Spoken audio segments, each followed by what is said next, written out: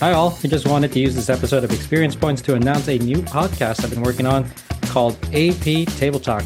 I'm joined by my cousin, game design partner, and co-host of AP Table Talk, Brian, so we can give you a brief introduction to the new show. Thanks for joining me, Brian. Hey, happy to be here, and I'm excited to tell you all about our new show. Great. Do you want to start? Sure.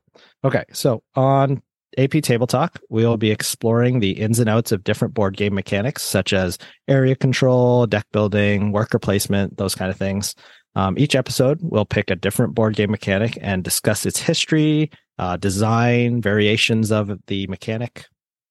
Right. And we'll also share our thoughts on their implementation in some of the games we've also played. Yeah. So I also thought it'd be a good idea maybe if we share some of our background in gaming. And maybe just some of our earliest memories. For me, one that comes to mind is getting a rather infamous board game when I was young from my mom. I think it was a birthday or Christmas. I got Hero Quest. But unfortunately, I did not have anyone to play board games with. My brother, Chris, Dave, you know him, was my only board gaming partner at the time. He was not interested in fantasy. So I did try playing it with my mom once, but not really her thing either. Although I will say my mom is a bit of a gamer. So it was nice of her to try. But yeah, I'd say a lot of my competitiveness in games comes from my brother, who is, for the audience, is much older than I am. So it was always a struggle to keep up.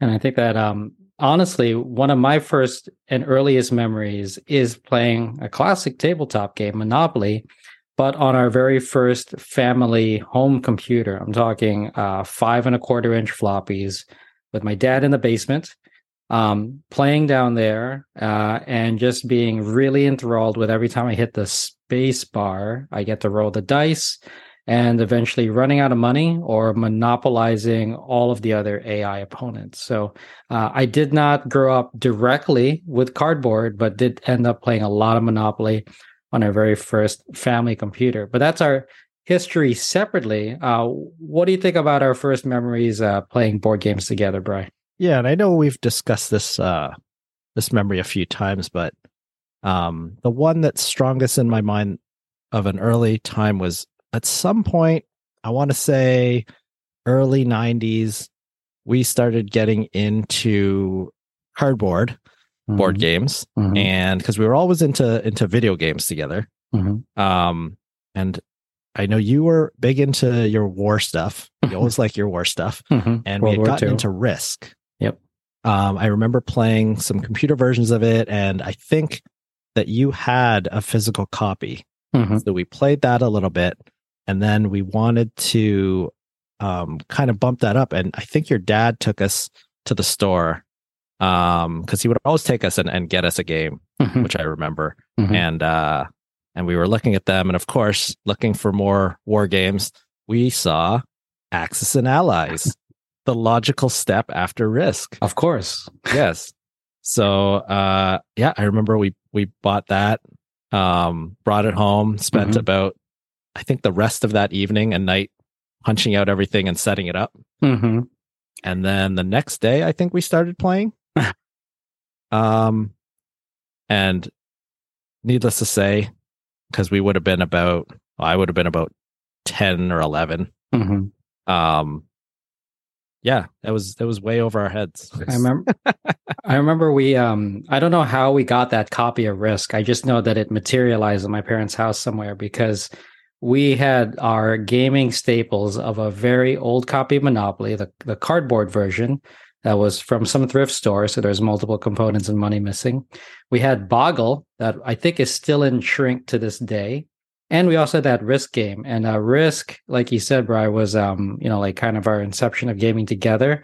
I think it was when I learned about Defender Advantage and always winning those ties, which I still think screwed me over to this day. But I remember going to Wizards of the Coast back then and getting that Axis and Allies and learning, which I guess now we know, spending the majority of the time punching out components and then setting up the game only to learn that you've run out of time to actually play the game. But I remember there was also the other classic game, Life. We played at Auntie Mihoy's down in the basement. Something about gaming in basements, cold basements has run in our family. And in Life, we played multiple games together, but I always remember you playing as the rock star, one game, and just hitting every single one of your spins. And I think I chose not to go to college and eventually had a bunch of kids and did not do well in that game, but you were a rock star. So I think it ended up working out. But that was our earliest moments in gaming, individually and together. What about now? How did we find each other in this modern era of tabletop gaming? So yeah, my record, because after we did some board game, we got probably stuck more with video games at that time that we knew each other, and then we that's when we used to visit a lot. We were seeing each other probably multiple times a year. Our families would visit. And then I think it would have been probably when I went away to university, was when we probably visited less. And then, I mean, we both got life evolved. We both got older. And then I think we were chatting and I saw a Facebook post. You had posted a picture of yourself at PAX. And that was, I was very envious because I knew about PAX, but in my mind, it was not something I was going to go. It was just a thing that existed, but was not really something within reach that I would ever do. And I remember talking to you about it, and you were like, "Oh yeah, you should come with me." And that's when I really thought, "Oh yeah, I could just go with Dave." Exactly. I was like, "Bri, you got to find this." I found this collection of Uber nerds who gather and descend on Boston in between February and April of every year, and you should totally come with me. And I remember specifically going to that event and discovering that they had Munchkin there, which I would say is my first modern tabletop game, and something that I think you own too, Bri. You had Munchkin Quest, though. I still have my original black and white copy of Steve Jackson's Munchkin on my shelf, but I think that's when we discovered that we were both into this modern tabletop gaming scene together. Yeah, because that was kind of a natural evolution too. Because again, we went and spent that first PAX that we went together.